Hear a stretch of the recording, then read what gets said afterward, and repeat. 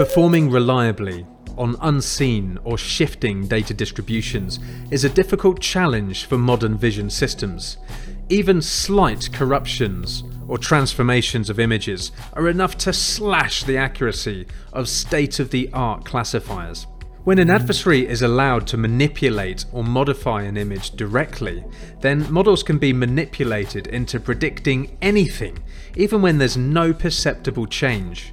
This is known as an adversarial example. The ideal definition of an adversarial example is when two humans consistently say that two pictures are the same, but a machine disagrees. But we can't operationalize that. Therefore, many researchers look at the L2 or the L-infinity distance between two images as a proxy for human evaluation. Hadi Salman is a PhD student at the Madri Lab at MIT. He cut his teeth at the Robotics Institute at Carnegie Mellon, at Uber, and at Microsoft Research. During his undergrad at the American University of Beirut, Hadi became fascinated with robotics and autonomous systems. What excited him the most was that building such an intelligent system could assist humans in making their lives much easier. Hadi was fascinated by the potential for artificial intelligence to make robots behave increasingly like living things. He realized that robots without a high level of intelligence would always be lacking something critical.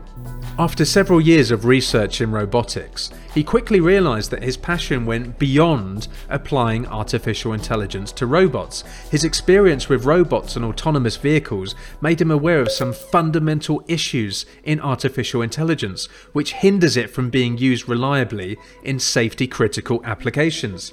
Chief of which is the brittleness of AI models in general, their sensitivity to distribution shift, random corruptions, and adversarial examples, not even to mention the safety and security concerns that lie therein. Hadi became enmeshed in the pursuit of these problems above all else, and he did some pivotal work with some world-class researchers at Microsoft Research. So what does it mean for a model to be vulnerable to adversarial perturbation? Let's just say that an adversarial perturbation is when an imperceptible change can be made to an image, transmogrifying its predicted class. The robustness of a model has traditionally meant its susceptibility to noise, but it's also been used synonymously for generalization itself. When Hadi was at Microsoft, he came across a couple of papers from his current lab at MIT. The first one was adversarial examples are not bugs, they are features. It presented an entirely new perspective for understanding our data, referred to as the robust features model. A robust feature is one which is anthropocentric or recognizable by humans. In this model, the brittleness of neural networks is justified by the sensitivity of models to highly generalizing and so-called non-robust features of the data, right, which are imperceptible and unrecognizable for humans. The supervised paradigm of machine learning maximizes accuracy alone. It's little wonder that classifiers use all of the information available, even if it's incomprehensible to humans. The MIT researchers showed that it's possible to disentangle the robust features from the non-robust features by doing adversarial training, or so-called robustification. Robustification is when adversarial examples are found using projected gradient descent. It only finds the smaller magnitude, non-robust features because the algorithm is constrained to a small radius around the original sample. So by definition, any of the features it finds are the low magnitude or non-robust features. But just because you do adversarial training, it doesn't necessarily mean you're going to block all of the adversarial examples. So robustness will always be a matter of degree. Normally, classifiers learn both sets of features in tandem. But when you isolate them into separate data sets and you train a model on both of them, you'll get a good classifier in both cases. This demonstrates that both of these projections of your data are just two different types of features. It's only when you train on the robust features that you get a robust classifier, which is to say a classifier which is primarily learning human recognizable features. Previously, adversarial examples were seen as aberrations arising from the high-dimensional nature of the input space or statistical fluctuations of the training data. This new frame of reference suddenly explained why adversarial examples transferred between models. They were in the data. This conception doesn't explain all adversarial examples. It's still possible to find ones which don't generalize outside of the training data, but why not leave the robust features in there, you might ask? They still carry predictive information, even if imperceptible to humans. Herein lays the tragedy. If you remove all of the non-robust features, your classifier accuracy will drop, but at least there'll be an alignment between what humans recognize and what your model is learning. The second paper which inspired Hardy from the MIT lab was Adversarial Robustness as a Prior for Learned Representations, which demonstrated that adversarial robustness leads to more human perception-aligned feature representations. Robust optimization can actually be viewed as inducing a human prior over the features that the models are able to learn. So in that paper there was a really interesting experiment where they trained a robust network on robust features and a non-robust network on non-robust features. They then put in either an input image or just a random seed image, and then they ran projected gradient descent to maximally activate a given output class back into the original image. And you can see that on the robust network, the kind of shapes that are emerging are quite high level. They're quite human recognizable. We have something that looks quite frog-like in the top left here and quite crab-like. Whereas on the non-robust features, we're just seeing noise. These are imperceptible to humans. And when the dog was used as a seed image, you're still seeing the dog kind of bleeding through into the optimized image. So as you can see, these just seem like two completely orthogonal sets of features, but annoyingly for us, the non-robust features below are highly generalizing and are being learned by neural networks in their default configuration. It's a fairly empirical method that they use, trying to ascertain whether an image is human recognizable or anthropocentric to a certain extent. But yeah, it's quite clear though that the more robust the network, the more it produces human interpretable visualizations, larger shapes and configurations of objects rather than these fine-grained or ostensibly noisy patterns. Do you remember Wieland Brendel, who we had on the show recently? He was involved in that texture bias paper, showing that CNNs are strongly biased towards recognizing textures rather than shapes. He claimed that if you have a robust network, then they're not sensitive to the textures anymore and are more likely to be aligned to the features that humans pay attention to.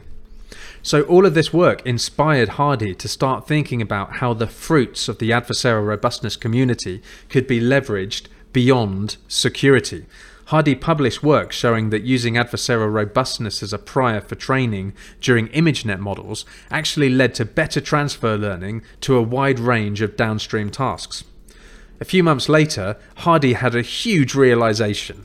The phenomenon of adversarial examples can actually be turned upside down to lead to more robust models instead of breaking them. Hardy actually utilized the brittleness of neural networks to design unadversarial examples or robust objects, which are objects designed specifically to be robustly recognized by neural networks. This work led to Hardy publishing the paper Unadversarial Examples, Designing Objects for Robust Vision, which basically answers the question, why are we trying so hard to make neural networks robustly recognize objects? Why don't we turn this thing upside down and instead optimize our objects to be robustly recognized by neural networks? How can we build objects that are easily detectable by machine learning models? Instead of optimizing images to mislead the models, as is the case in traditional adversarial examples, we can instead alter the inputs to reinforce the correct behavior, yielding unadversarial examples. Consider how adversarial examples work. We maximize the loss of a machine learning model given the correct label with respect to the input image by solving a simple projected gradient descent formulation, finding permissible but small perturbations on the input image. To make this work for unadversarial examples, all we need to do is change the max to a min. We can do this on entire images, but to make it even more realistic, we can work with patches or even textures on the objects inside the image. This works brilliantly in settings where the user not only has control on the models that they're deploying, but also on the objects of interest that they're trying to recognize, track, or detect. We already do this in the real world, right? Just think about helicopter landing pads or runways or stop signs. These are things that have been designed to perceptually activate our own human perception as much as possible. And it turns out that we can do the same thing for machines. Anyway, I really hope you enjoyed the episode today. We've had so much fun making it. Remember to like, comment, and subscribe. We love reading your comments, and we'll see you back for some quantum natural language processing next week. Check out me hat. What the hell is that? Oh, nice. Look, it has my pronouns. Excellent. Conflating pronouns with editors. There's a secret. It has the tweets that got me into trouble. Welcome back to the Machine Learning Street Talk YouTube channel and podcast with my two compadres, SciAC, the neural network pruner Paul, and Dr. Yannick Lightspeed Kilcher. Now, in today's show, we are joined by Hadi Salman. Hadi pursued a double major in mathematics and mechanical engineering at the American University of Beirut. He obtained a master's in robotics from Carnegie Mellon under the tutelage of the legendary professor Howie Choset, where he applied machine learning in tumor localization and surgical robots. He also applied deep reinforcement learning for robot navigation. Hadi interned at Uber, where he worked at the intersection of machine learning and uncertainty quantification for autonomous driving. And he also got accepted into Microsoft's AI residency program in 2018, which is really prestigious, actually. I think only about 10 people got accepted from literally thousands of applicants. So he spent 2.5 years at MSR as a research engineer, working on adversarial robustness for neural networks. And whilst he was there, he published A Convex Relaxation Barrier to Tight Robustness Verification of Neural Networks. And this work was a layer-wise convex relaxation framework that unified all the previous LP relaxed neural network verifiers. I think LP means linear programming, by the way, in primal and dual spaces. He also published provably robust deep learning via adversarially trained smoothed classifiers, which improved the performance of randomized smoothing and is now one of the few scalable and certified defenses against LP-bounded or finite dimensional adversarial examples.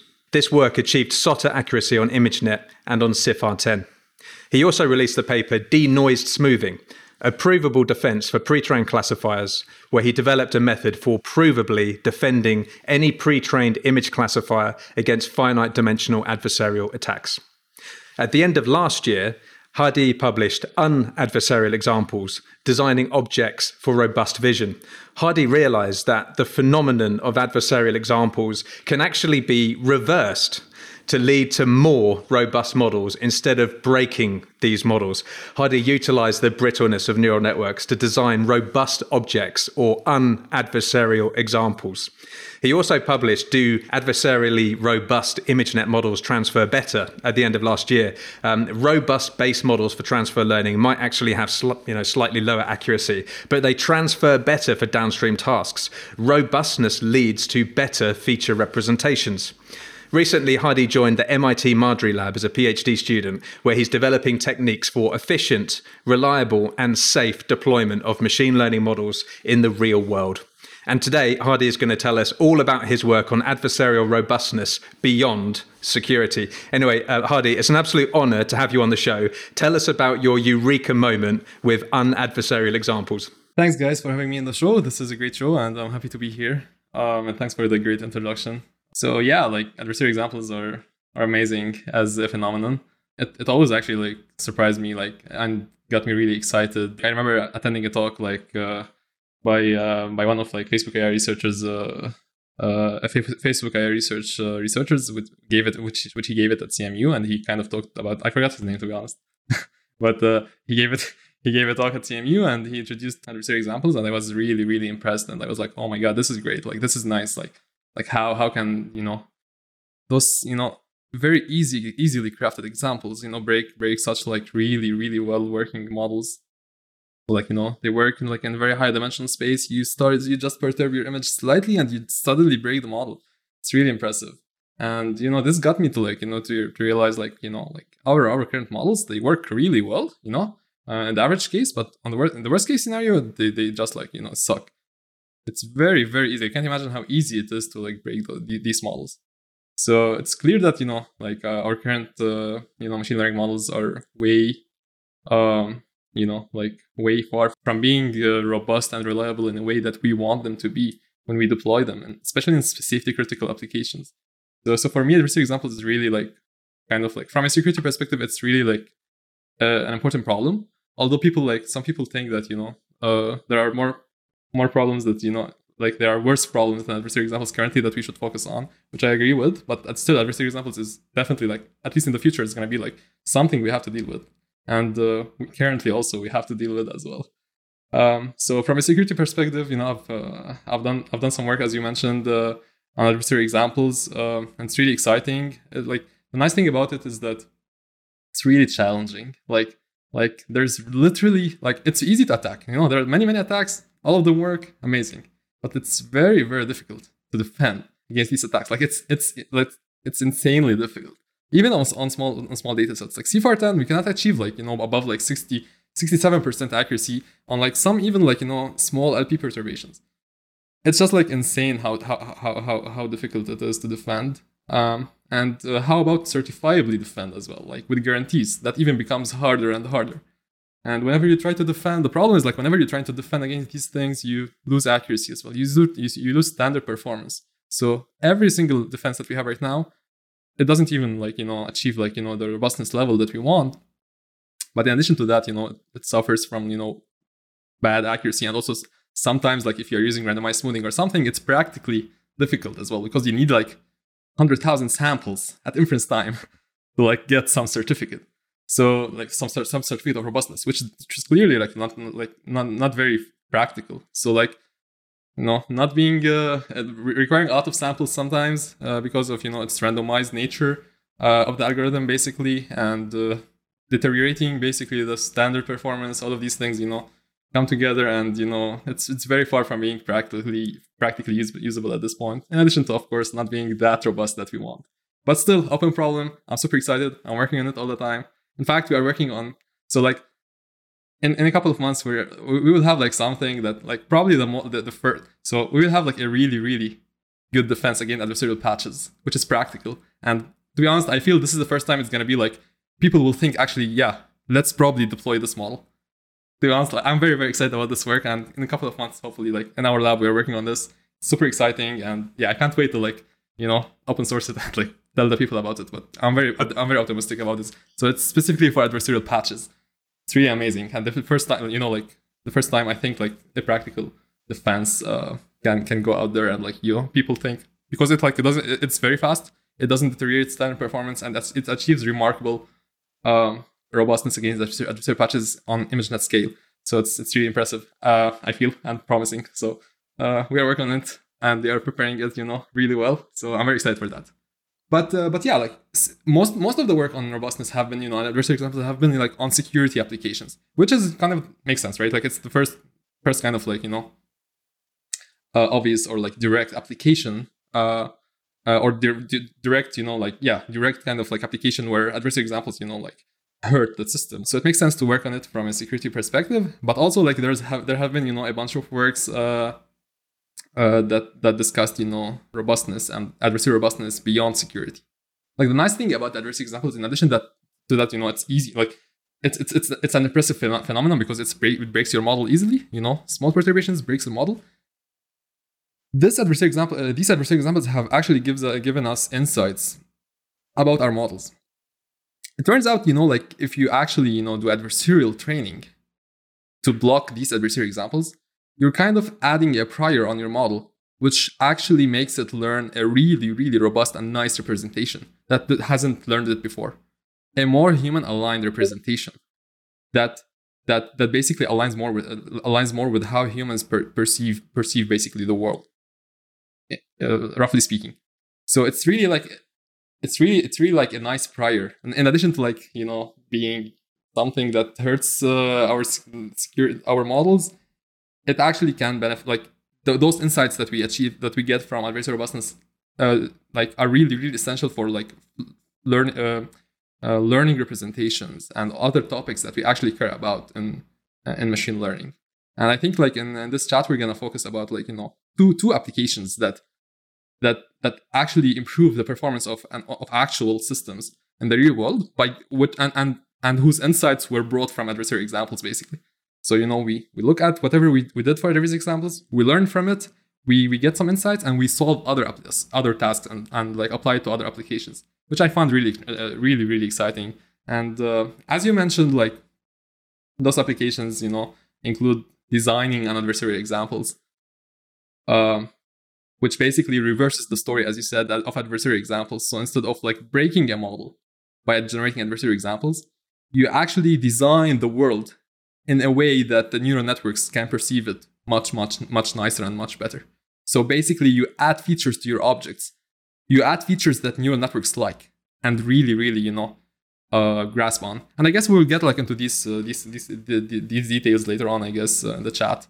But yeah, adversarial examples, I think, like were key for me to like get into to get fundamentally into like machine learning and like start actually doing really good work. Like when I joined Microsoft, I remember. So I didn't do any research on adversarial examples before joining Microsoft's AI residency. So when I joined Microsoft, I remember that. So there, like you join an AI residency, you have to choose some project to work on, some set of people to work on. Really exciting. It's like you can work on anything you want. So you have Microsoft and all the Microsoft resources and all the Microsoft people. You can choose whoever you want to work on with. So I thought really, really well. Like I wanted to take that opportunity to actually get into something that's really impactful and people care about. And it's actually like not easy. Like it's very challenging. And it was in the middle of the hype of like adversarial robustness and adversarial examples and many attacks. Like every day there's an attack, every day there's a defense. So it's really exciting. So I was like, that's it. I want to get into this. I want to like start like I want to find the best.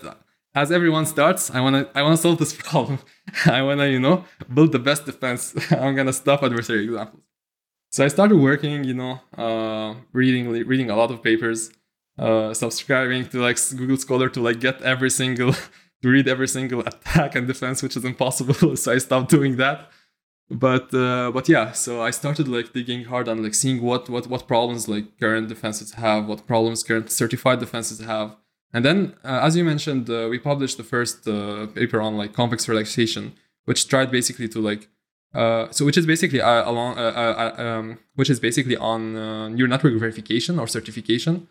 So we found that so there's adversarial examples. It's a problem. People try to defend against it in an empirical way or in a certified way. So empirically, there's basically there's billion ways that people have tried, but like nothing works more than like doing adversarial training. Probably that's like the most effective way. Just like train on adversarial examples, and it works decently, but not as much as good as you want. But there's a lot of variants of it, and you will find them in different names. But like they're essentially all doing similar things. And there's also certified defenses, which gives you robustness guarantees. So you have guarantees that your model is robust. So something that we found is that there's like 20 papers on certified defenses which do convex relaxation of neural networks, specifically ReLU networks, and they try to like push the bounds, push the certificates that they get. But they are also kind of essentially the same. Like they are doing similar things, a bit of heuristics to like do the relaxation better. So what we did is that we just unified all of these in one framework. and we solved this framework to optimality. So like we actually found, like the best bounds this neural network, this relaxation problem actually can get. And why that's a problem? It was a problem because it requires so much compute. Like I remember we did like 150 years of CPU compute or something. That's why people didn't actually solve the optimal problem there. So we unified everything in one framework. We solved the optimal problem, and we showed that the optimal problem is actually really, really bad. Like it doesn't give you much. Like it doesn't actually close the gap with like exact verifiers such as mixed integer programming verifiers, for example, on even simple problems. So like why like so we basically had like one simple message, like if you want to do relaxation, just like do more than layer-wise convex relaxation, because if you do layer-wise convex relaxation with some approximations, you're not gonna get like much from it. So that was like an interesting paper, and like people liked it apparently. So I was very excited, very happy, because people started talking about it. You put it on arXiv, you open source the code, you tweet about it, and then people start interacting. This is the best moment like of the research of the research kind of point, like life of a student or like of a researcher, I guess. At least for me, I get very excited, like when I'm very excited, like the day before I want to like tweet and announce the open source the work. I'm super excited. So yeah, that was really nice, and people liked it. I was very happy, and it was kind of a step for me. Like I was always like, I have nothing in this field. I want to do something. Like I am like, I have nothing. I haven't done anything in this field. So this was like the first step for me to like get into this field. And immediately after we published this paper, randomized smoothing came out. Came out like 2 weeks before we published this paper or something like that. And it sounded like like a very scalable method, and that's actually promising. That's a promising direction in certified defenses to defend against adversarial examples.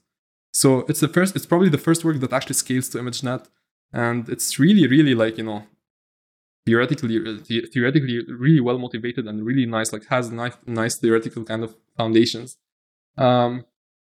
So I worked with a bunch of like theoretical computer scientists at Microsoft and researchers. Like it was actually a really nice problem to work on.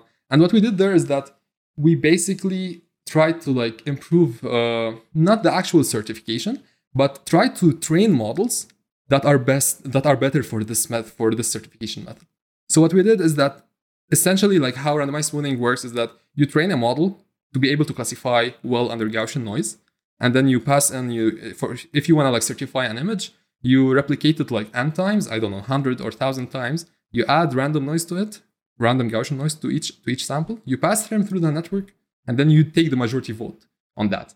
And also you can like do something else also, like to get some certificate of robustness, like how like what's the radius of your L2 ball in which you are robust. So what we did is that we kind of figured out a way to train the model that we use for smoothing or for randomized smoothing in a better way.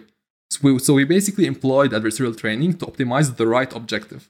So that the cool thing there is that we kind of approximated the actual objective of the smooth classifier. So now we are not actually certifying the actual classifier. There's another classifier which is wrapped around this new classifier, which does this process of randomized smoothing. So passes in random noisy images or noisy images basically of your current image, passes them through a network many times, takes the majority vote of these. So this kind of like a process is a new classifier. So essentially what we wanted is that to be able to like find what the right noise that we want to add so that we get the best kind of model for such process.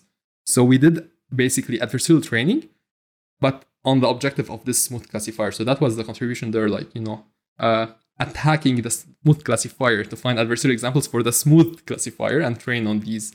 And it boosts the results really, really a lot. And also people liked it, so I was very, very excited. So like, two papers after each other and people liked them. I was super excited. Like I think these are the two papers that, got me more confident and like, more kind of like, excited to like continue working and like, like search more and do more stuff on how to improve, robustness of neural networks. And so these were the first two papers. I did them during the AI residency, and then I switched to be a research engineer at Microsoft, and then continued working on these topics. So I collaborated with a bunch of people. So I collaborated with Zico Coulter from CMU and Alexander Madry from MIT, who's my advisor right now. Like those were kind of like the two of the leaders in this field. So I just like kind of reached out to them and I was like, I have this cool idea. Do you want to collaborate or something like that? And they were really, really open to it. So I was very excited. Like, it's really exciting, like how you can easily, reach to people and like start collaborations. And like, I actually like doing that a lot. Like, it's really nice. Like, you just reach out to them and they are really nice people in general. So like, at least Zico and Alexander are amazing. Both of them, like they were really, really nice and easily approachable. So I just reached out to them and started discussing with them, met them at NeurIPS. I remember as well when I presented these two works. It was really, really exciting. So I started then like working with Zico on like this denoised smoothing paper. And let me know, guys, if you want to like, if I should stop or not. I'm just like saying everything. I'm telling the story of my life. No, it's fine. Carry on. Sounds good. All right, let's do it. So yeah, I joined. I basically, I remember I discussed like in NeurIPS 2019, I met Zico like after a tutorial he gave or like a talk he gave or something, and I don't know. I got this idea of like, why don't we? I was discussing with him, and we thought like, why don't we we were actually trying to like think of ways to improve. So basically, the original randomized smoothing paper came from his lab, and then me and like some researchers at Microsoft improved it or presented this work on like how to train it better. So we were thinking how we can push it more, because it seemed like probably the only method that can scale. Like, how can we push it more and more? So we were thinking that, all right, so like our models or randomized smoothing really depends on like being able to like classify well under Gaussian noise, right? So why don't we kind of like add a pre-processing step to our inputs before passing them to a classifier? So we were trying to like append a denoiser to a classifier and train basically these end to end to figure out like, can we actually improve randomized smoothing? And it turned out that it doesn't help at all. You are just like adding you're just like enlarging your model, but like it's not really helping a lot. So while doing that, we were like, like what if we just like fix the classifier and like train the denoiser? So like, what if we have a classifier that's fixed, pre-trained, black box? What if we fix it and we just append a denoiser or train some denoiser and fix like prepend it before this classifier, and then like do randomized smoothing on this whole new classifier? Does it actually work? And it turns out that it actually works really well. And why this is interesting is that, okay, randomized smoothing is amazing, and it's probably one of the, it's not yet where we want it to be, of course, but it's one of the only methods that work.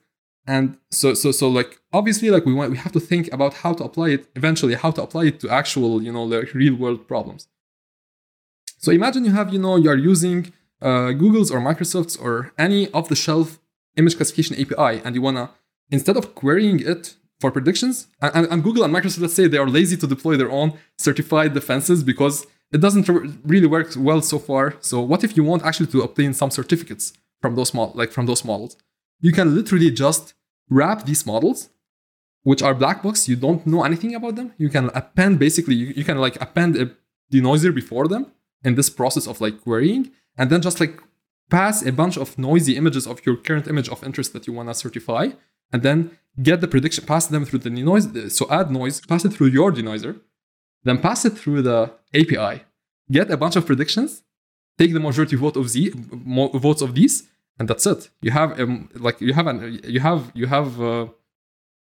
have a prediction that comes with a certificate as well. So you can also like the output that you get, you can take the majority vote to get the prediction, and you can also like calculate the actual certificate that you get, like how robust the model is around this data point that you are passing. That was really, really exciting. Like, so we did it like we certified like Google's API, Microsoft Azure's API, Clarify API, and the AWS API. Like, it was actually really cool to just like go there, just like try see how robust these models are without doing this process, and then how more robust they become after you doing this process.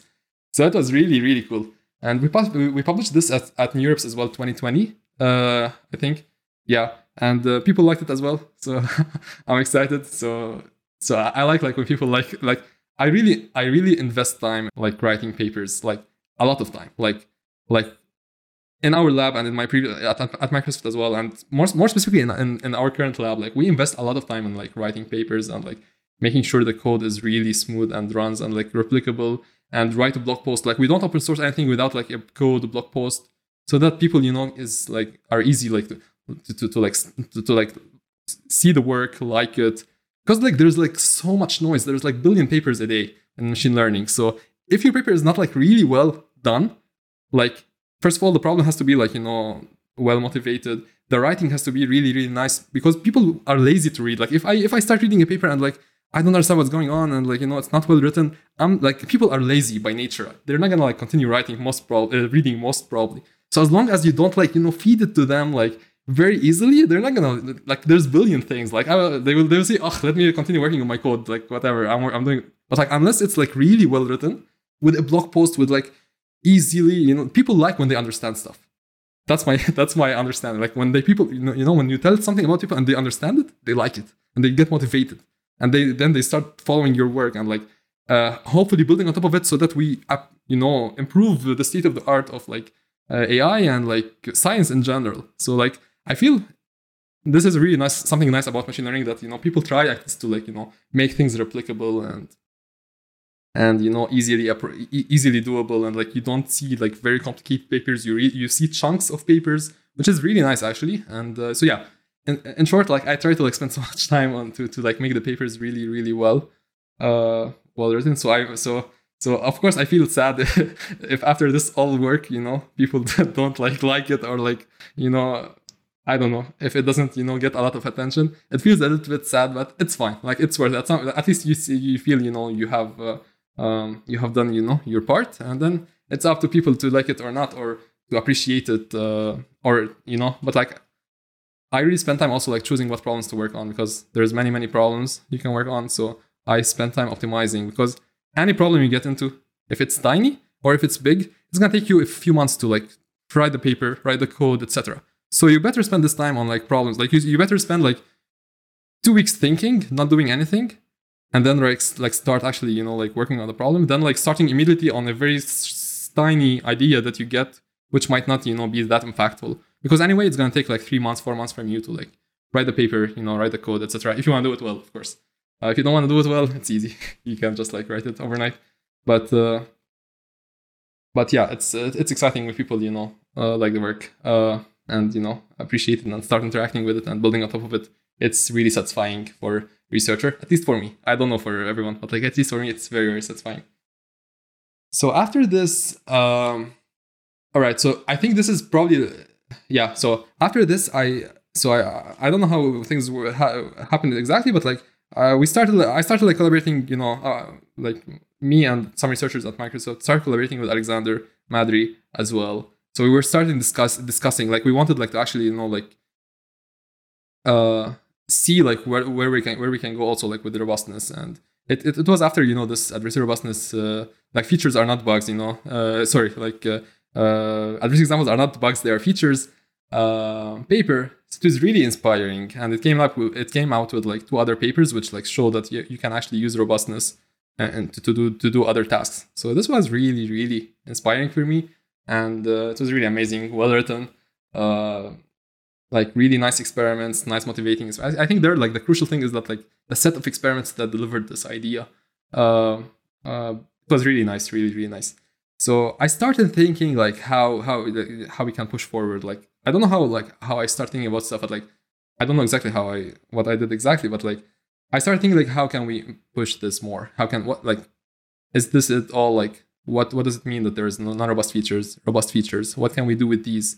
What does it mean that, you know, if you train with adversarial training, you get, you know, nice representation? So like if it's nice looking, yes, but like so what? Like what happens?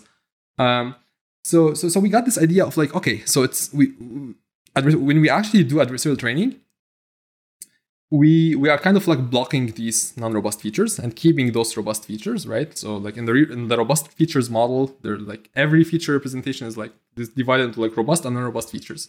So by doing adversarial training, you are kind of like masking the non-robust features, keeping the robust features only, right?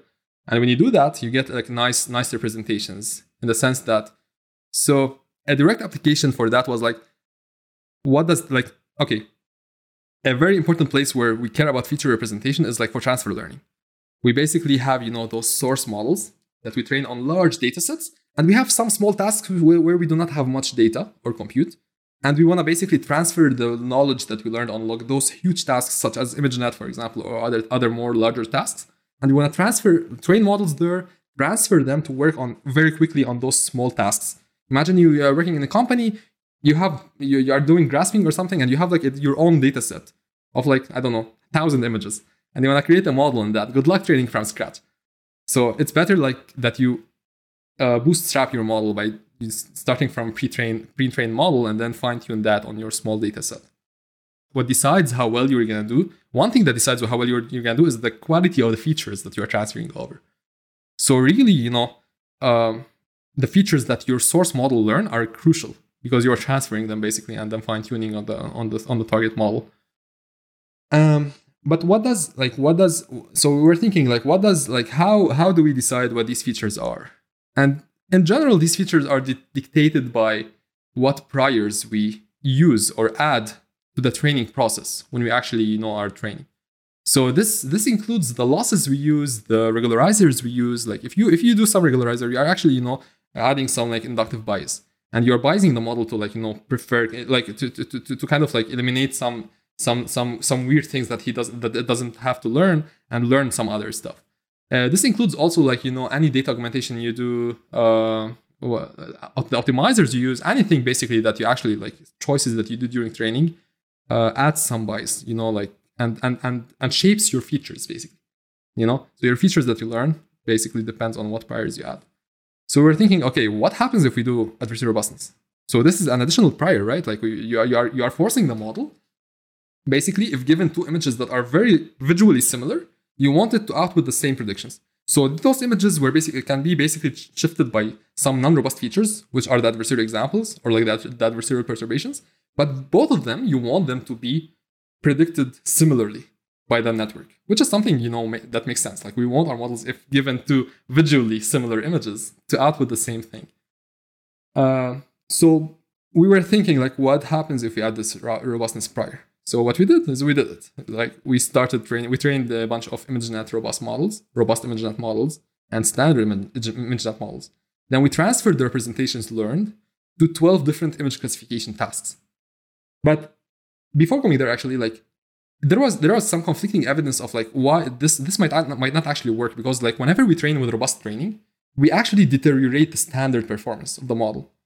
And there's a paper by Google by Kornbluth et al. That showed that in order to get better transfer learning, your source models have to be better. So better ImageNet models transfer better. So they showed that there's a correlation with how well your ImageNet model is achieving on ImageNet, with how well it's going to transfer to a wide range of downstream tasks. So this was okay. We were like, okay, damn it, then this might not probably work because our robust models have lower accuracies. But let's try it anyway. Let's see, maybe we will find something interesting. And indeed, it was interesting that, those robust models, when we transfer them, although they have lower accuracies than the standard models, they transfer better, consistently, on a wide range of tasks. Not only image classification, but also object detection and instance segmentation. It was really surprising, really nice, really clean, really direct. I like when these results they come. The idea is very simple, etc. And the results just flow immediately. You don't have to do any hacks, anything. Just it works. I love when this happens. It's really satisfying as well for me. So yeah, we just trained a bunch of robust models, bunch of non-robust standard models. The robust models transfer better. So we started thinking why this is the case. Is that conflicting evidence? What's going on? What we have lower accuracies. How what happens with the Google paper? What did they find there? So we actually dig more, and we found that it actually is of course the Google paper is correct. We find that we are not we didn't say that it's not correct, but we wanted to understand what's going on. So we found that both robustness and accuracy are important. So if at a fixed robustness level, if you increase the accuracy of the model, you improve transfer learning. So what we got is basically kind of a correlation curve between ImageNet accuracy and transfer accuracy that's basically higher than the standard model for robust models. So what essentially that means is that if you improve the robustness, all the shift all the kind of like transfer learning curve that basically relates, how large the model is or how well it's performing on ImageNet and how well it's going to transfer shifts up. So it was really, really exciting. So just for best transfer, so for best transfer learning performance, you need both robustness and accuracy. So if you fix robustness level and increase accuracy, you increase performance. So it's so what the Google paper found is that at a robustness level of 0, basically, if you improve, so that paper should be basically better ImageNet models transferred better at a fixed robustness level or something like that. So like if you fix the robustness level, you improve the ImageNet model, yes, it's transferred better, but that's kind of like for a fixed robustness level. If you improve robustness, even if the accuracy is lower, it might transfer better. But and that paper got an oral actually at like NeurIPS. I was super excited. Like this was like one of my previous papers. The randomized smoothing one got a spotlight. So it was my second paper in this field. So I was very excited as well. Like I was super excited then. But like the oral one, I was like, damn it, like that's amazing. I was like in Redmond, of course at home, enjoying the pandemic from home. And suddenly, I received this email. It was really, really amazing. I was like, oh shit, okay, like that. Okay, my goal, not my goal, but like I would like to eventually to get some best paper award or something. But like getting an oral before starting my PhD was like amazing. I was like, yeah, okay, this is great. So I was very, very, very excited. I don't know, some people don't care about like awards and stuff, but me, at least as a young researcher, just starting, this motivates me a lot. Like it's in addition to like what people appreciate how impactful the work is, it actually gets like some nice award, like appreciation at a conference. It's really nice. I know this doesn't matter a lot, maybe like it's just like something like, but at least for me it motivates me, and that's what's important for me. So that's good. So yeah, people liked it as well. Super exciting. Can I maybe jump in here for a moment, of course, and talk about this, because it's very interesting, right? The fact that you get more robust models and they transfer better. And so, on one hand, you can make the argument that the representation of robust models is better just because of the fact of how we train them. But isn't it also the case that this might be an effect of how we define what transfer learning is? Because in transfer learning, we define the objectives for transfer learning, which means that, we as humans, we think these two tasks are somewhat close, right? Like these are medical images, these are ImageNet images, right? To make the determination which tasks are even considered transfer learning tasks, we use our human assessment of the data, which is exactly what you would call a robust features, right? So to even make the determination of which tasks are transfer learning tasks, we use robust features. And when you train robust models, you exactly train them to be responsive to robust features. So what I would have maybe as a bit of a challenge hypothesis is that maybe these models don't actually transfer better to any transfer learning task, but only to the transfer learning tasks that we as humans consider to be transfer learning tasks. There might be other tasks to which the non-robust models transfer much better, but we don't know because we never try. Like, okay, here I have my malware detection data set. How am I supposed to know that my ImageNet model is going to transfer really well? I just don't get the idea, right? Because I'm a human. So this seems like a bit of a circular loop of how we define the task and then how we solve it. I mean, it's cool, but yeah, no, this is. Is it not an anti-pattern? Because why would I use an ImageNet model for a malware classification task? Because it's effectively gonna result into negative transfer, right? Because the overlap between my source dataset and target dataset is roughly very sparse. But that's what you're saying, right? That's what you think. Of course, you're right. You're right. Like I'm more making kind of an esoteric point that there essentially, and I agree with you, Hadi. This paper, like the features not bugs paper, I consider like a landmark paper in the literature of adversarial examples. It clearly, the experiments are very convincing about the fact that, the data contains features that to us humans seem like, yeah, those are features, right? Like shape and whatnot. But they also contain features that we don't care about as humans, but they're still features. Right? And now what I'm saying is that, when we as humans come up with a transfer learning task, we say, look, these two things have much overlap. And we do this on the basis of robust features. However, there might be two tasks that we as humans think have no overlap, like the malware thing. So as a human, we think, now what do they have in common? But, right, it could be that they share the same non-robust features. Yeah, no, I actually totally, like, this is a great point, to be honest. Okay, there's a bunch of things here that I want to discuss. It's actually really, really a subtle point. In fact, like very recently, there's a paper that came out that showed that actually this correlation doesn't happen if you transfer from ImageNet to like ChexNet. So, medical image, it probably doesn't have any overlap. It's just using like some like weird features that, that are not existent. Maybe they're existent in ImageNet as non-robust features, but like as robust features, as for humans, nothing overlaps, But maybe there are some non-robust features which transfer. And which is great, and that's why probably you see a little bit of improvement from ImageNet to ChexNet. But this correlation, and this hasn't been done on robust. Like if you transfer a robust model to ChexNet. So I actually was planning to try that, to be honest. Like I was planning to like see, because after this, like someone tweeted about it. Like the guy, I forget. I'm bad at names. Oh my god, I forget. And someone tweeted about this paper about like transferring from ImageNet to ChexNet.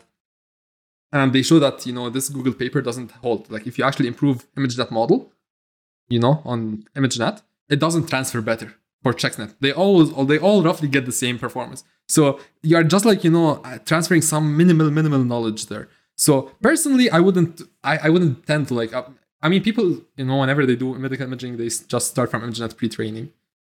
I don't know why, but like it doesn't help that much. It helps a little bit, and this correlation doesn't hold. But I totally agree. You might actually, try to transfer a robust model, and it doesn't improve better than standard models. Maybe it's worse. I don't know, but I was actually planning to try that.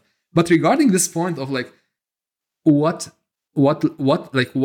transferring, like this, there are robust and unrobust features. Like what's going on? I don't know exactly I don't know the exact answer to this, but like I have an hypothesis, which is basically, okay, you have this robust features and non-robust features. When you're doing robust training, you are just blocking out the non-robust features of ImageNet, which are, like kind of shortcuts that ImageNet model learns only on ImageNet. Like they are tiny things that are specific to ImageNet. So robust features are probably more transferable. Like they have those shapes and stuff. So by blocking these kind of like non-robust features and transferring the robust ones and then fine-tuning on the new task, we are just like filling in the gaps, the non-robust features of the new task. That's how I see it, to be honest. Can I ask some dumb questions real quick? Yeah. The thing is, I feel like this is quite an advanced conversation, and I need to dumb it down a little bit. So when your lab released the Features Not Bugs paper, it made the quite interesting finding, as I understand, that the vulnerability here to adversarial examples is a function of the data set itself. And it spoke about this dichotomy between robust features and non-robust features.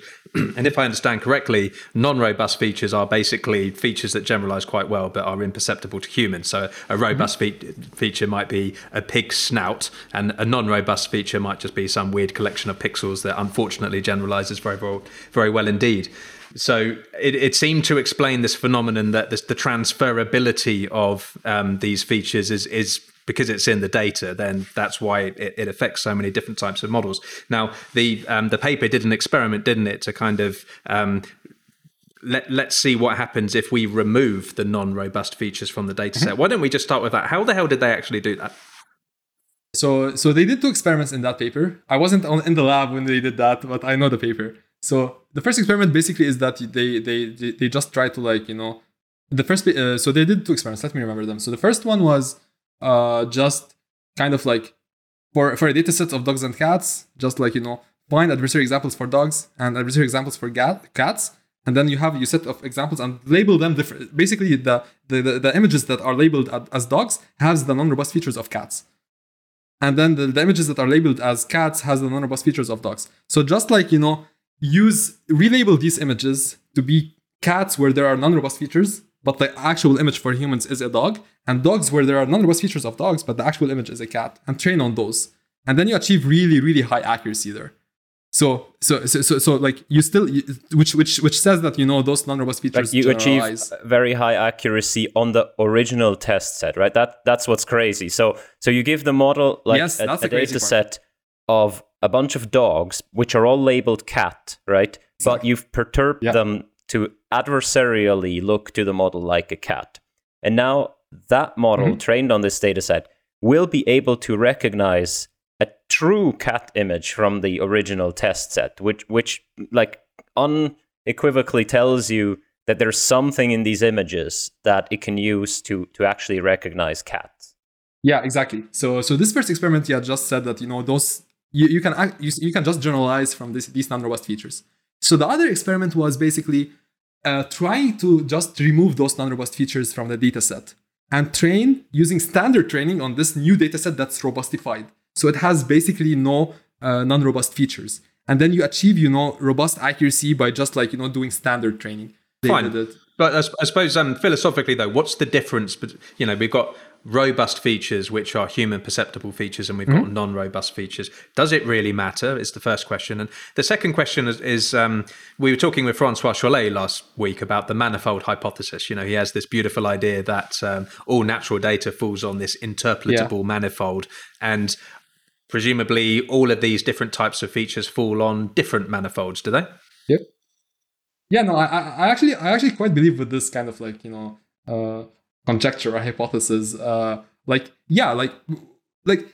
I feel like this manifold is basically, I mean, it's easily describable by humans, but like not mathematically and rigorously, you know, formulated. Like the way we describe this manifold is basically the manifold of images which human actually recognize as, you know, like correct images. And that makes sense basically. But I feel, you know, those images of the cat that have the non-robust features of dogs, these are, you know, I agree with that. Like they are on a totally different manifold. And because as a human, this manifold of like human, you know, making sense images. I don't know what do you want to call that manifold.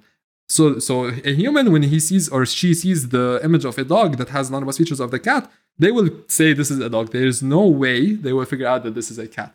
So I totally agree with this. I mean, I don't know how to prove it, but I totally agree with this. I feel like, you know, this is what's going on. And in practice, okay.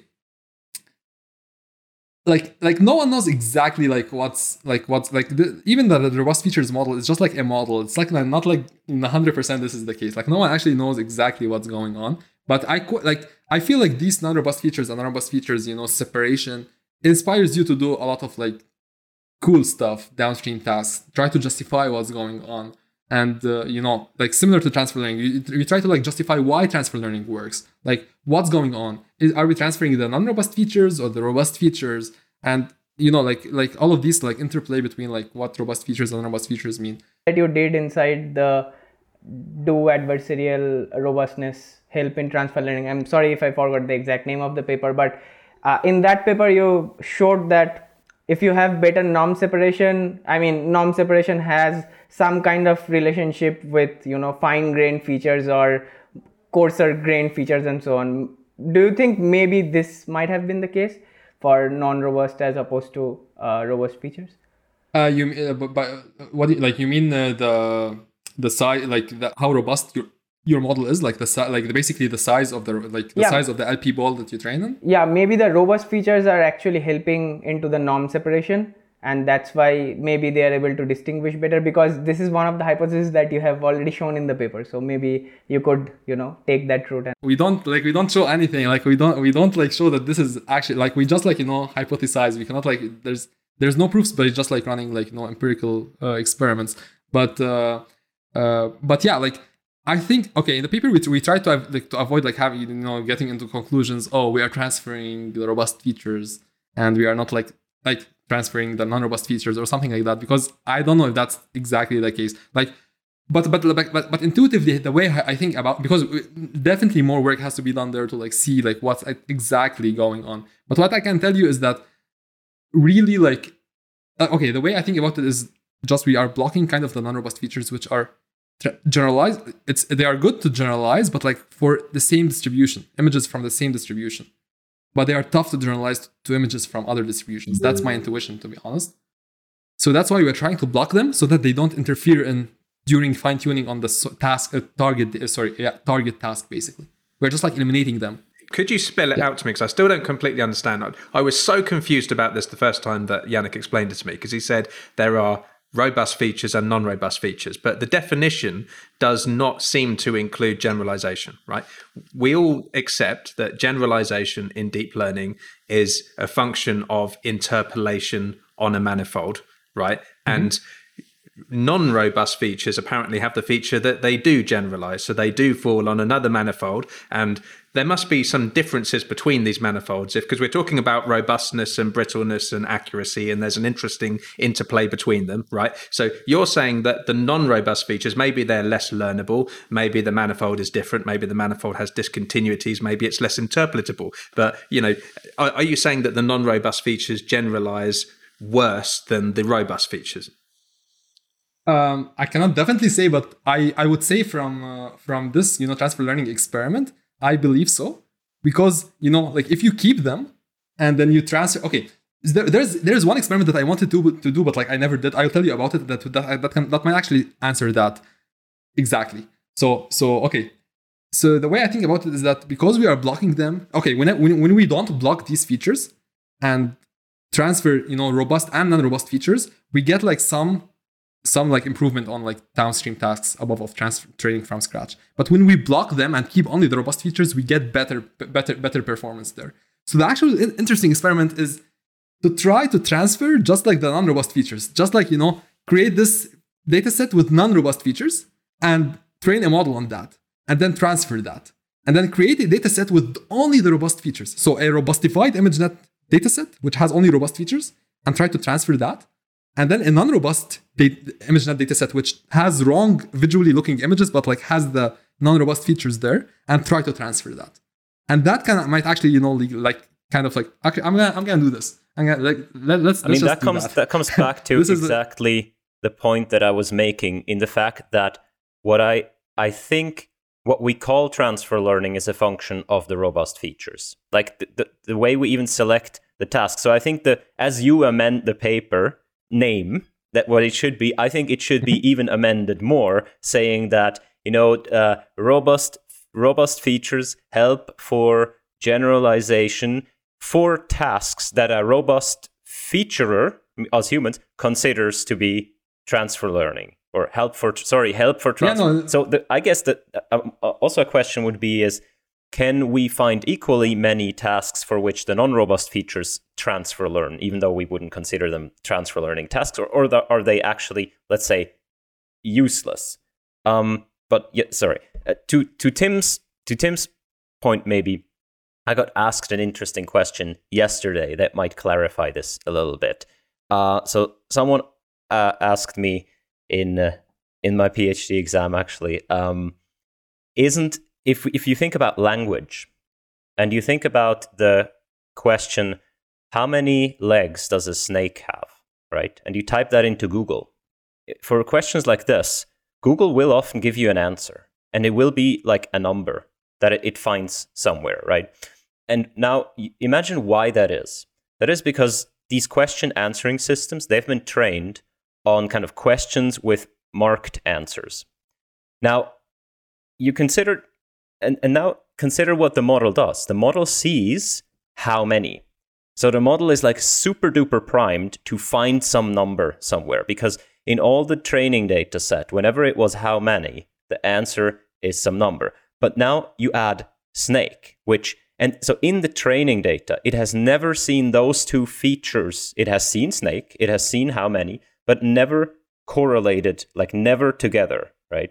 So now it's sort of, it focuses on the one with the stronger signal, but what you've essentially done is you've kind of ripped two features that shouldn't be together, you've put them together. And the same goes sort of for these images. So never ever in the data set is there a dog shape with like the microstructure of a cat fur, right? Yet that's exactly what you do when you create an adversarial example. You create a picture with a dog shape and a cat's micro fur structure. Now the model, being a CNN, being very acute to the structure, to like little features, it sees that and it's confused. But it goes with the one that gives it a stronger signal, which is what we call the non-robust features. Yet still, all the cats have that. So that is a good feature, right? But we just put it in very weird constellations. There's an interesting thing there, right? Which is that, does non-robust imply low magnitude? Right, because the interesting thing is that the CNN has this weird entanglement. Wouldn't it be wonderful if you could say, well, snakes don't have fur? I've never seen that before. Well, actually, they get entangled together, so you can't ask the question. So, like, what exactly do you mean by low magnitude? In the pixel mass, you don't need to change the pixel mass much to make that feature fire. But there's no good way to capture that, like, actually mathematically. So a lot of things have been tried, like let's say, they're just high frequency features. We'll just do it like a low pass filter, right? Like, doesn't work, right? That doesn't work. Or like just like add, try to denoise the image or something. This doesn't work. Like it's just like, hidden, like think about it as, yes, they are, like tiny features and high frequency ones, but like hidden like in very, very high dimensions. Like, imagine like you have like a hypercube of like, many blocks around you. And if you are just like adding random noise and like trying to like, like if you like basically trying to like, remove the bombs from around you, basically, you're just like randomly choosing like a bunch of these boxes. But like you cannot actually, it's very difficult to find the one that actually has this, like small perturbation. It's just like there's exponentially many boxes around you in this like hypercube. So it's really, really tough. Like, I don't, regarding this kind of example, the only way like we currently know how to do like very well is like adversarial training. So trying to like, follow what this like attacker did, like to place this kind of like example in this cube, or randomized smoothing, which basically tries to like, remove everything from around you in all the cubes. But this deteriorates your performance because you are just smoothing a lot. You are just like, making your function less expressive. So I guess it's easy to say that models do latch into high frequency spurious correlations, but it's still ill understood as to why that's the case. There are some Fourier analysis, Fourier perspective on robustness of vision models, but it's still pretty ill understood in my opinion. I guess it's also one of the reasons Hendricks and their lab came out with the paper on natural adversarial examples. Examples that are naturally adversarial. What can you do about it? Right? Many reasons they laid out in that paper is, one of the reasons is texture biasness and stuff. And the second is that in image classification problems, multiple objects get mapped to discrete individual categories. So this is also one of the reasons. So I don't know yet, but I guess there could be some developments around these areas as to how they correlate to, robustness and similar aspects of a vision model. So I'm looking forward to such developments. Maybe, don't know, I can also work on them. Yeah, this is pretty cool. Yeah. I don't know what the solution is like, but yeah, there's many like things we can try. But yeah, it's tough. It's what I can say. Like, that's not the only thing that I can like 100% I'm sure about is that it's a tough problem, very tough problem. But yeah, like this question, this question of like non-robust, robust features is always like, in my head when I'm like thinking. It's just like, like what's going on, what's transferring, what's not transferring, how can we use them, what exactly are these? Like, we have some evidence that they are actually, like data, like they are, a characteristic of the data, but we're not 100% sure about that as well. Still, like the robustness, the Box paper shows that, but like no guarantees that this is the case. Maybe it's this with something else.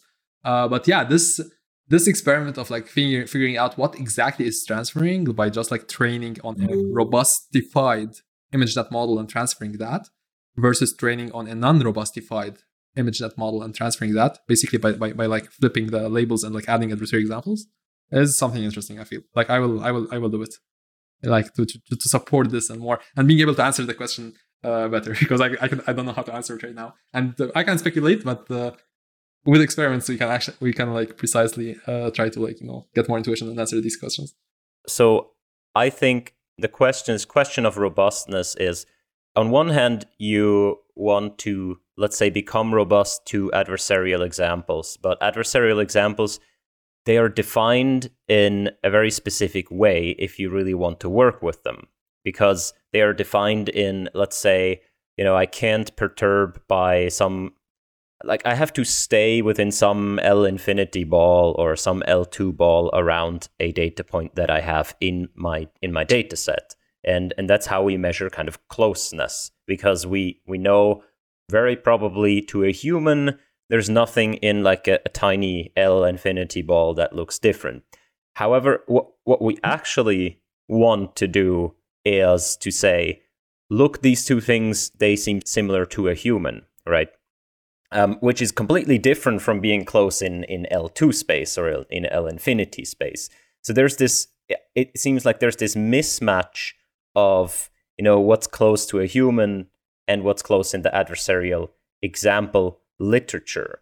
So my question is, do you think the ultimate solution, if we had somehow an accurate model of the human visual system, would that help us to battle these adversarial examples, or would we still sort of be in the same troubles, just with kind of a different distance metric? No, I think like the key to solve deep learning is figuring out this like close or distance metric that makes sense. Like if we find that, like if we know that y to images, like how to measure to images closeness in like the human sense, we can just like use a KNN or something to just like classify. We're done. That's it. Like you just like, you run a KNN on like the all images, one use neighbor. That's it. Like easier said than done. But, I mean, all of machine learning is just a distance function at the end of the day. Exactly. So like if you find me this, if you find this distance, let's chat offline and publish the paper and be legends. But yeah, no, I think this is the question of deep learning. In my opinion, the way I think about it, this is the question. Like what's for computer vision. Also, I don't like work on other like computer vision. I'm most motivated by computer vision. But yeah, like for computer vision, I think the distance, like similarity kind of notion is key to like solving many things. The more we try to move away from the distance-based stuff, I guess we might be able to increase the transferability of the robust models, because there's also an aspect of transferability of this robust models to different kind of attacks, right? And they do not transferable. We do have evidence about that, right? Until Sohail Faizi's lab came out with a cool technique that is based on LP-IPS, learned perceptual image path similarities, that is based on perceptibility of different robust features, and it does not rely that much on distance-based metrics, and they do show that they have better transferability across different attacks. So I guess this is suggestive of the fact that the more we try to move away from different distance-based metrics, the better we might be able to solve the transferability problem across different attacks that are both LP-based and non-LP-based. So the transferability of what exactly, like of adversarial different examples? Attacks. Let's say I have trained a model that is good to defend LP-based attacks, but that again fails on non-LP attacks. So this is probably happening because we are relying too much on distance-based metrics. Maybe if we rely more on the perceptible aspects of these models, maybe we can get away with this. Like that would be another notion of distance, but like the current notions of distance, the current mathematical notions of distance are not sufficient because they are like we try to like just like go in like certain directions or like of the image manifold or like space of images. Yeah, but it's still like perceptually similar images. Like you should. Hopefully, we should be able to define some notion of distance. I guess I wanted to say that the conventional distance-based matrix might fail this, but Faizi's lab again proved that perceptibility might, enhance the transferability. So, So while we're on the topic of distances, you also worked quite a bit on certifiability, right? I don't know what that has to do with distances. It sounded cool in my head. So can you maybe just explain a little bit for people who have never come across certified robustness and so on, what that actually means? Because it seems quite daunting to say, look, here's a neural network, it's provably robust. Like what does that even, because I feel it's kind of important that we have a notion that, is understandable here. Yeah, and just to add on to that question, you said that you made an add-on essentially to, let's say, Google's Vision and the Microsoft's Vision API and so on, doing the randomized smoothing and a denoising model, and you didn't even need to change the base classifier. And I was thinking to myself, well, if it's so easy to do that, why haven't they done that already? So what does certification mean, and why haven't they already done it? Yeah, no, these are all great questions. So, certification. So for defending neural networks, there are two things, right? Like we can do like empirical defenses and certified defenses. Certification is like basically like another like certified defenses. Like it's like what we get from certified defenses. So what we do for empirical defenses is that we try to like attack the model and like train on whatever we attack so that we get like empirical robustness. And what that means is that there is no guarantee that, for this image, we cannot find an attack. So it's just as like our robustness is as good as the best attack in the world. So there might be some very super strong attack that we haven't evaluated our model on that can break it. So that's the problem with like empirical defenses. You're always like, oh, maybe, there's some new attack that I don't know about. So for certification and certified defenses, you actually find a proof that around this data point, if you perturb any kind of perturbation around this data point within like some, in neighborhood of this data point, whether it was like an LP ball or like, some other neighborhood mathematically described, you will never be able to like flip the prediction of the model. And there are many ways to do that. Some people do like LP relaxations. So you just like pass in a box around the data point through the neural network. And then you look at like kind of like the polytope of like that you get in the output of the neural network. And you check if that polytope kind of intersects with the decision boundaries of your output, basically. If it intersects, then you are not certified. If it doesn't intersect, then you have certificate. So you try to see like how much you can increase this ball in the input space so that you get a polytope, basically like a random like a very complicated shape in the output, which is probably non-convex. Or no, actually it's convex, because that's what people actually do. Like they do convex relaxation so that it's convex, and then you try to like see how much you can increase the ball in the input space so that that polytope doesn't intersect, basically. So, just so I understand, so you're dealing with an input space, let's say 100,000 dimensions, and inside there's some natural image manifold maybe, but yeah. And how could you possibly cover all of that experience space and do any kind of analysis about boxes around examples? So you literally have like a hypercube. Let's say L infinity. Okay, let's just think L infinity. You have a hypercube basically around that data point. So you pass every kind of let's think in 2D. You have a square around this data point, and you want to pass this square. You basically pass the boundaries of it. And you see where those boundaries transfer. Because it's like a convex mapping, the boundaries transfer basically to like, boundaries basically in the output space.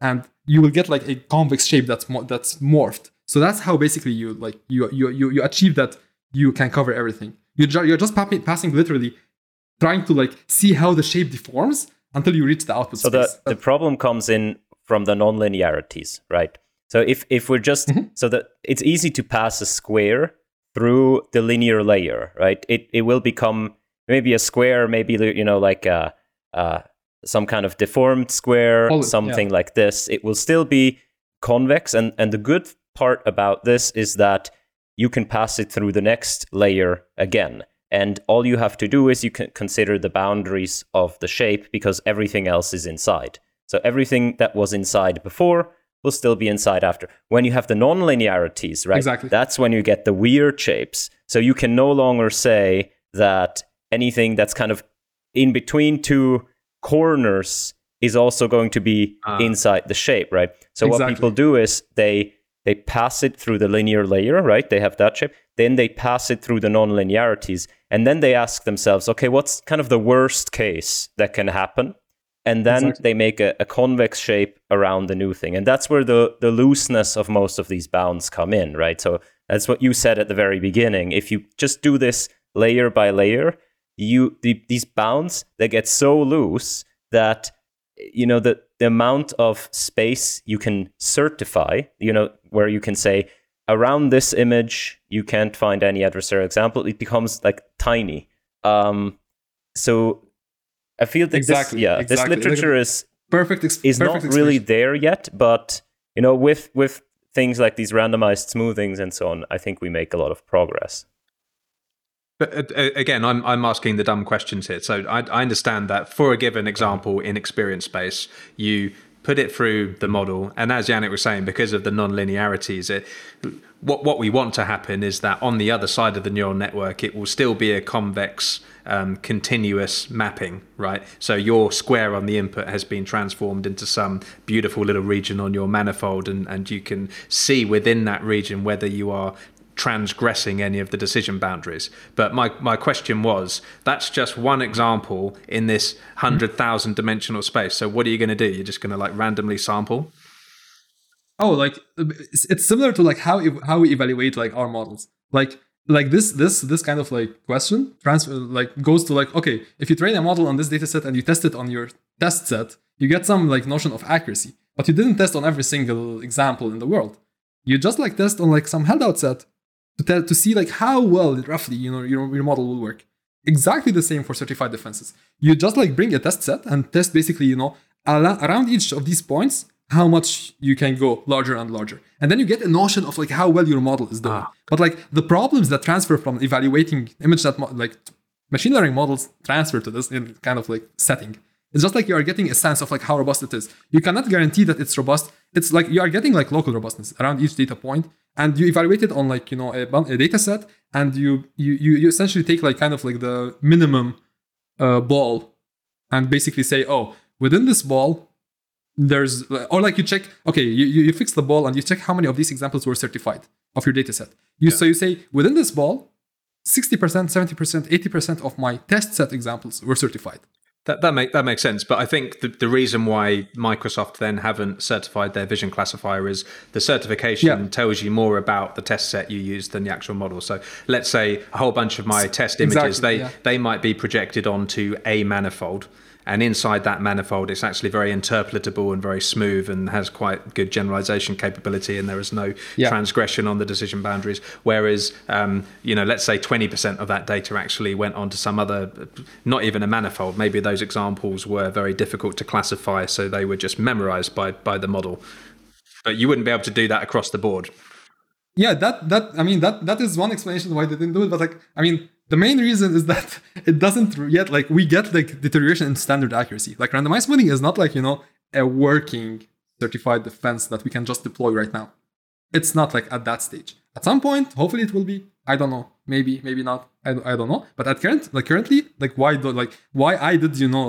tried, certifying these, like Google's API, etc., like Microsoft's Azure's, like AWS, etc. And they didn't do it because they don't want to deploy a model that is robust slightly, but loses accuracy. Like at this point, because attackers can just like attack, like they will, if someone wants to attack you, they will be able to attack you. So you better deploy the best model that you can deploy. Like the best on the average case, and like not worry about the worst case at this moment of time, because the worst case, unless you have like a model that's robust and doesn't deteriorate your standard performance, which is coming very, very soon in a paper that I publish soon on adversarial patches. hopefully I don't find a bug from now to then, but it's looking really, really good, and it's certified. That's why I am confident. It's certified, so I'm not worried that Nicholas Carlini will come and like butcher. He's still gonna do it. No, because it's he will still do it. Because I wanted to come back to he has to fight with mathematics if he wanted to do it.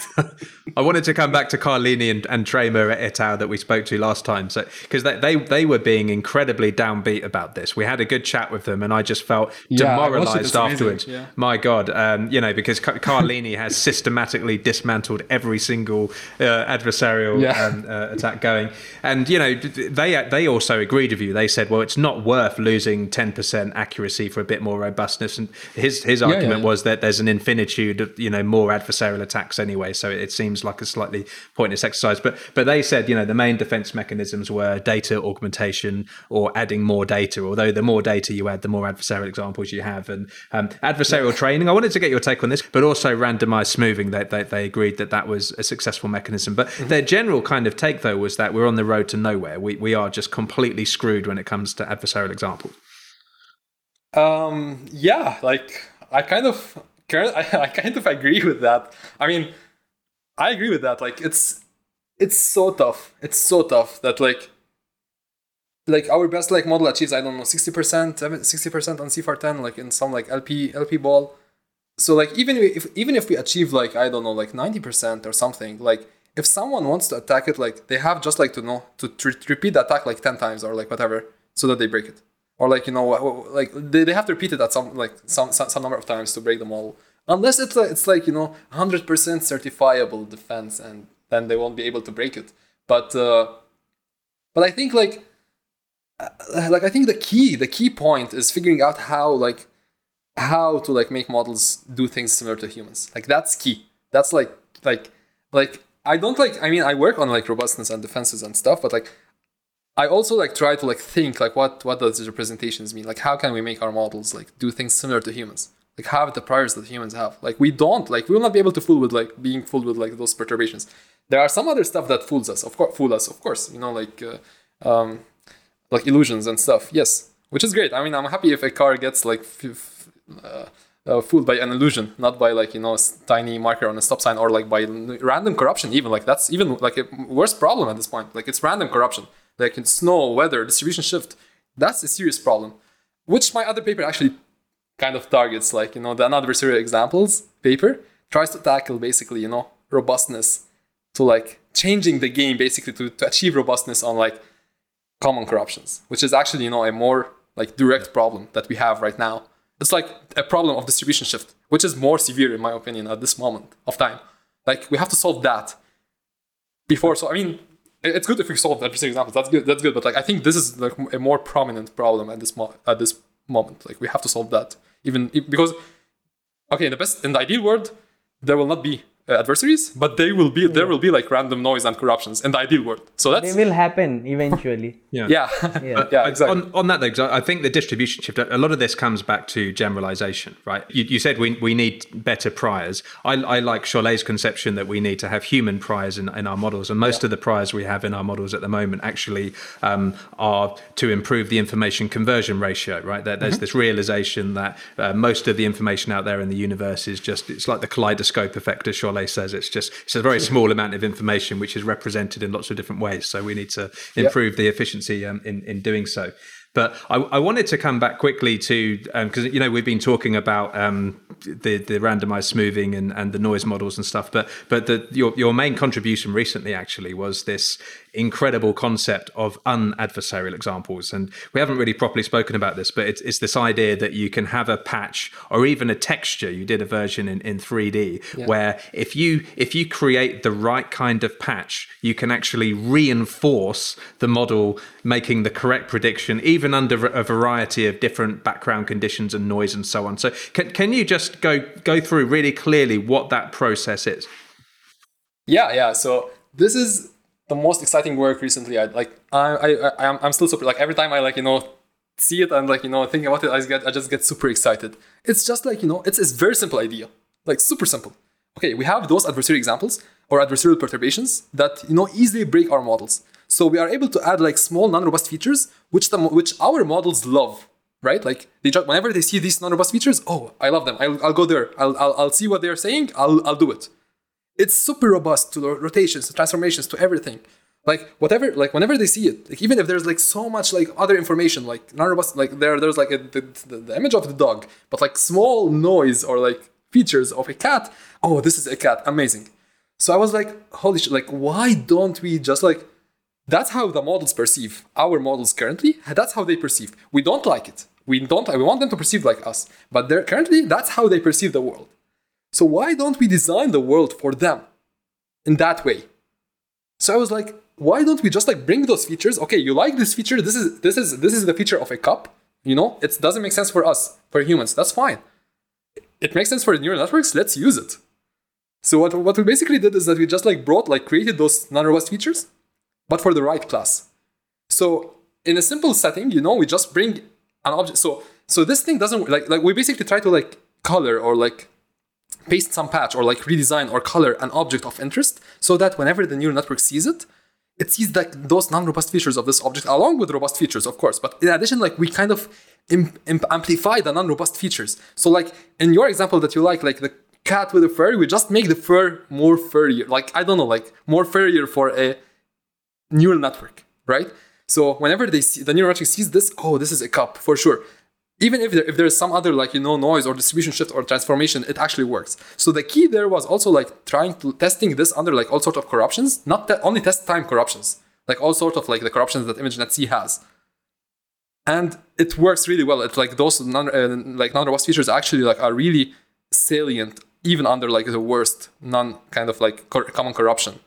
Which like whenever we paste them on our objects, we see the objects even under like weird distribution shifts. The easy way to do this would be to say, okay, well, here's a cat. I'm going to put an unadversarial patch on the cat, which has the non-robust features of a cat. Clearly, that would be cheating, wouldn't it? Because I'm not supposed to know what the picture is before I put the patch on. So have you kind of like mixed them together? No, this is a great point. Like the key of this paper is that it's not like it's like changing the game for a specific scenario, for specific scenarios in the world. Like, of course, this is not gonna work if we wanna like go train a model and go outside and like detect dogs and cats. It's not gonna work because we are not controlling the dogs and cats. But in many, many scenarios, we have like the system designer or like, you know, the human has control not only on the model, but also on the objects of interest that they are trying to recognize, detect, track. So like the way I actually came up with this is like I was working with Microsoft with some researcher on like some like project with like on helicopters and stuff, like with some company. And we're like, how can we robustify landing or something? Like, yeah, how can we like apply knowledge like to make landing of like helicopters or like drones safer or like more robust under severe weather conditions? And I was like thinking, we're discussing, Alexander Madry was there as well, you know, along with like Ashish Kapoor from Microsoft and Sai Van Prala as well. And we were thinking, and I was like, holy shit, like, why don't we just like redesign this? Like, why do we design this landing pad like that? Why don't we redesign it in a way that neural networks love to see? And there, with the actually idea came from there. Like, why? Like for such a scenario, we have control of what perception model we want to deploy on the helicopter, for example. But also we have control of the object of interest. This applies also for like stop signs for autonomous vehicles. We designed the stop sign, right? We designed it like that because the humans recognize it like that. Why don't we have another stop sign, for example, for you know, next to it for autonomous autonomous vehicles? Or like in a warehouse, you know, or in a kitchen. Let's say in a kitchen, you have like a robot that's doing the dishes and stuff. Why do you want to color the dish like that? Why don't you color it in a way so that like it's much more robustly classified and recognized and detected by the model? And the idea is very simple. It's just like, you know, doing adversarial attack, targeted adversarial attack, but towards the correct class. Like it's actually just literally reversing the story. Just instead of training the model, train the object, train the input. So backpropagate and update the texture in the input space, like the 3D texture. So we use like, you know, some like differentiable renderer and stuff to do that. So like the demonstration that I have on like ImageNet and like 2D images is just like, you know, a proof of concept and like a systematic way to analyze those patches. But like ideally you will actually create 3D models or like 2D patches and print them and paste them on object. You're not gonna like modify 2D images because that's cheating. So of course. To clarify a bit more, there used to be this demonstration which I found pretty cool when I got into kind of computer science of an engineering professor here at ETH, of Raft Andrea. And he had these drones, and I think it was a TED Talk. And these drones, they could do like amazing things with like balls that he threw up in the air, right? Yeah. And the point of the story was there are like cameras in the room that track the drones and the ball. And they were made specifically like bright red and round because, right, we can build cool computer vision detectors like a Huff transform, and the color is really distinct, so we can like pinpoint where that is. So in a way, that's what we did before. We designed objects that these cameras and our systems can track really well. but now we can do it even better because we have backpropagation. So we don't have to think like, okay, what do our systems like? We can just ask them, and then right they can. Exactly. So my question is, given that you can do this with a network, you can take a network and you can see what does the network love, and you can put that somewhere, and it will be recognized very robustly. Do you also modify the network itself? Because you could think of this as like a 2-player game, right? Where you create a patch network combo that is just like so, and that will be, I think, mainly a function of the corruptions, jointly, right? Like the complete system will be determined by what corruptions you want to be robust to. So you kind of build a network patch combo that just loves each other. Like, is that? No, this is a great point. Like, this is actually a setting which we did not discuss in our paper, but it's like, a direct setting, which is basically joint training of your model and your patch. We did it. It actually achieves similar results, but like, because it's not like as clean, we just like avoid like talking about it and left it for like, future work. So what we did is just like we fixed the pre-trained model. So just like bring any pre-trained model, fix it. Okay. Even if it's a randomly initialized model, like the crazy thing is bring a randomly initialized model and just like optimize the patch with respect to this model. So minimize the loss. So usually we minimize the loss with respect to the parameters of this model. So don't do that. Just like minimize the loss with respect to other set of parameters, which is basically the texture. So optimize your input or your objects of interest. So it works really well, like even on a randomly initialized model. So like think there's a randomly initialized model, you deploy it. Like this might be, something like it's just like random, totally random. Maybe it has applications in privacy or something. I don't know. Like if you don't want your model to be hacked or something, it's random. And then you design your objects of interest. So the model is like, for anyone who see it or try to hack it or something, it's random. Like it's not gonna do anything. But like whenever it sees the object of interest, it's just like gonna get super excited and it will detect it. So we just focused on pre-trained models, but totally it's like you can achieve even better results by like jointly training them. Like you can achieve as good as results if you jointly train them, because it's just gonna improve your model. So maybe like you alternate, like minimize the inputs, the parameters, then minimize the parameters of the input. Like you can alternate or like do crazy stuff. But totally, like you touched the exact point. Like we design objects because we think, like red color and shiny color might be interesting for this system. It might be better for this model. But doing it in a data-driven way, like, is definitely better. Like you just like collect data and do it. Like it's just like making your life easier.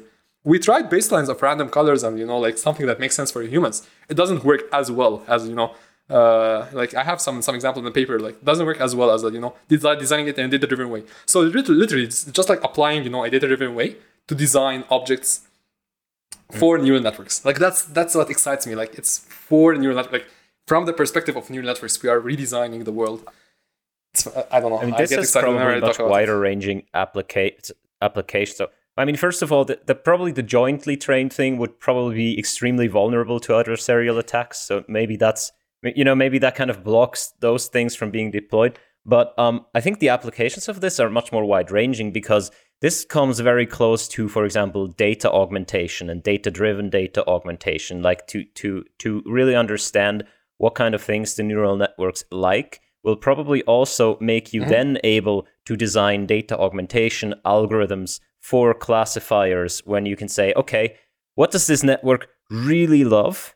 And, probably, we should augment our data in such a way either to reinforce or to completely go counter to that, depending on what we see in the data, right? Yeah.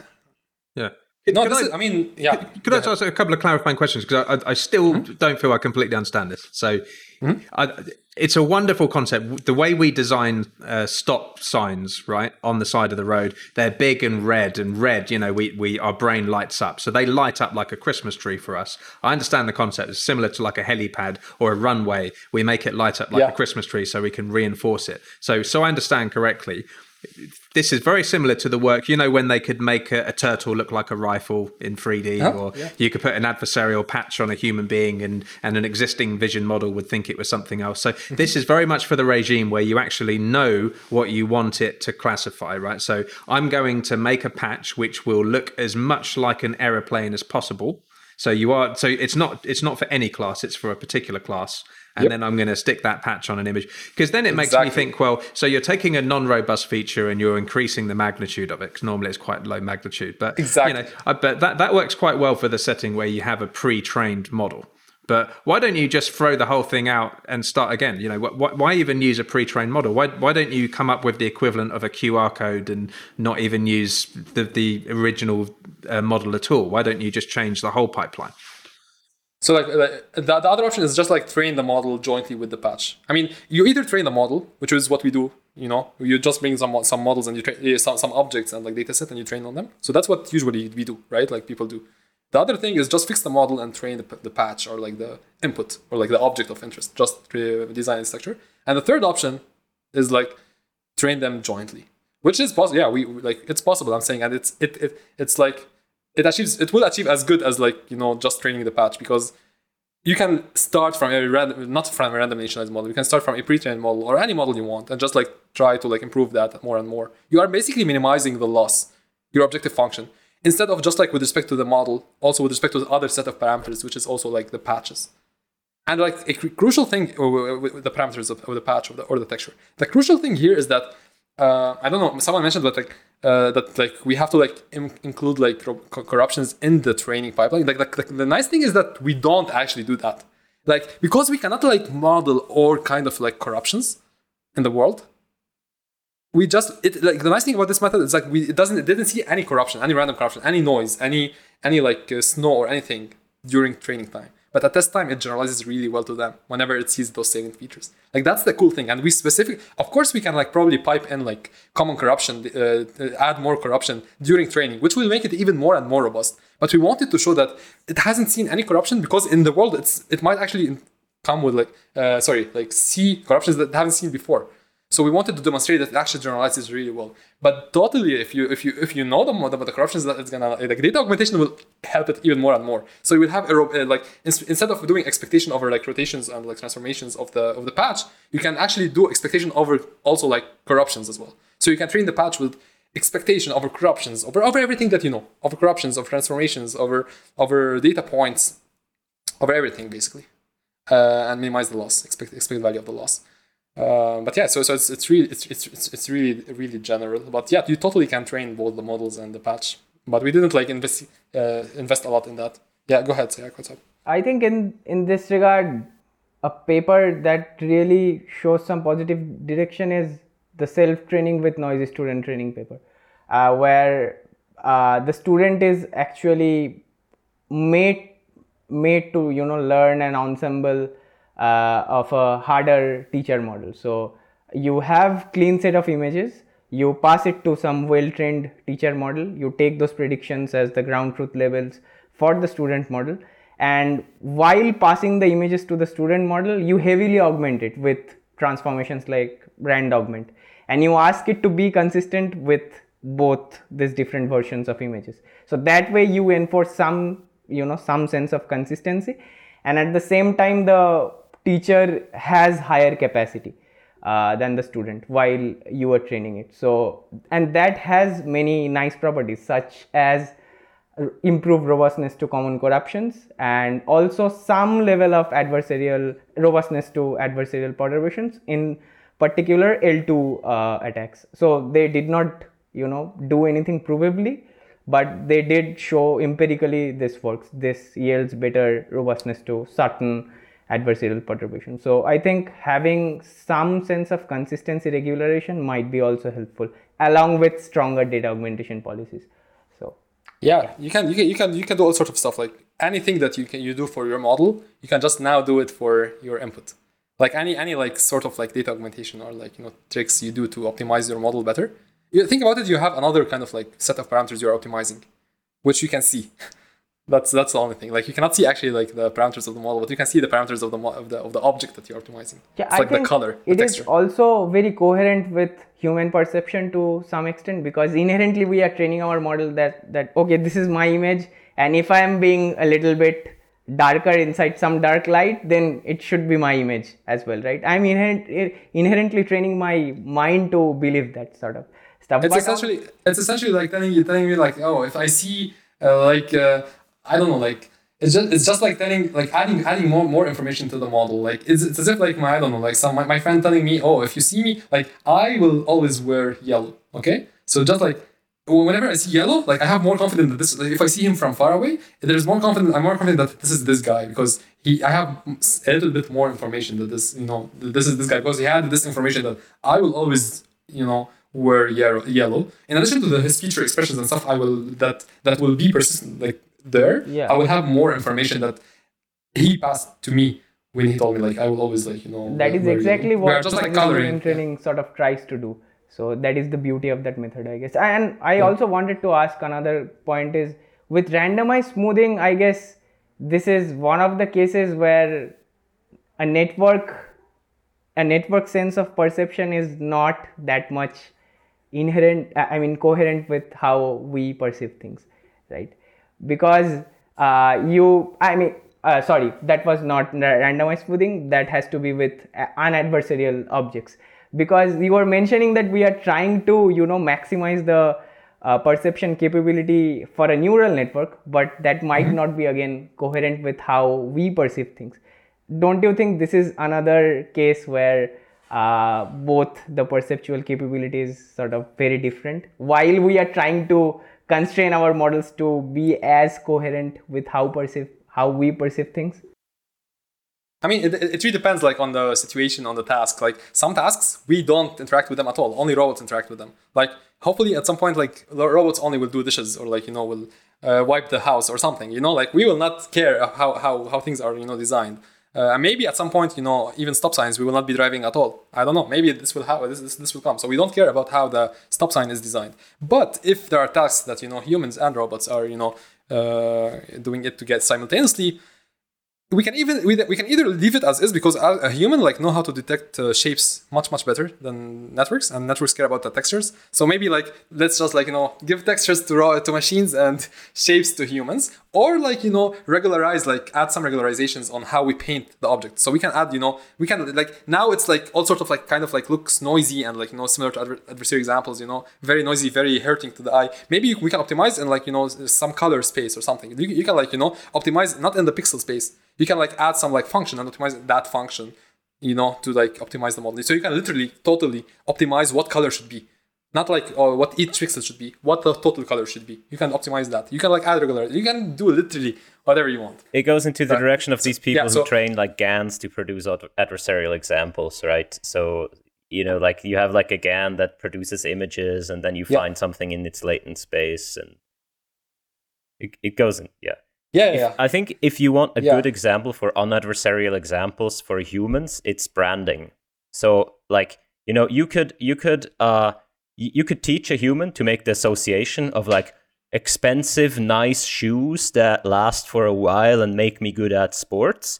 Or you could just put like a little check mark on it, right? And like the human, like it's like this direct hack into the human brain, which is branding. And that's exactly what these unadversarial examples do for the neural networks, right? It's like you can either learn this whole complicated stuff, or I'm just gonna slap this piece of thing on here, and I make you associate that with the correct class. No, yeah, this is a great example. The sunglasses. Great motivation. Yeah, this is. Well, look. On that note, I'm going to wrap things up. But Hadi Salman, thank you so much for joining us today. It's been an absolute honor, and it was really, really cool having you on. Yeah, thank you for having me. It's been it's a pleasure, and I really enjoyed the show. And really nice work. And you do a lot of hard work. Like there's like I don't know, a show every 2 weeks. Like it takes a lot of time to prepare. I totally can imagine that. So like. It's really impressive. Yeah, thanks for having me. Let's just see like where this channel goes and like how much we can advance AI as well. But yeah, you're doing a great job, guys. Like, happy to be here. Thanks so much. It was actually every 1 week, but yeah, I think just every. I see. We've recently gone down to every 2 weeks because, as you can imagine, it's quite a lot of work. Yeah. Anyway, cool. Right. I can imagine.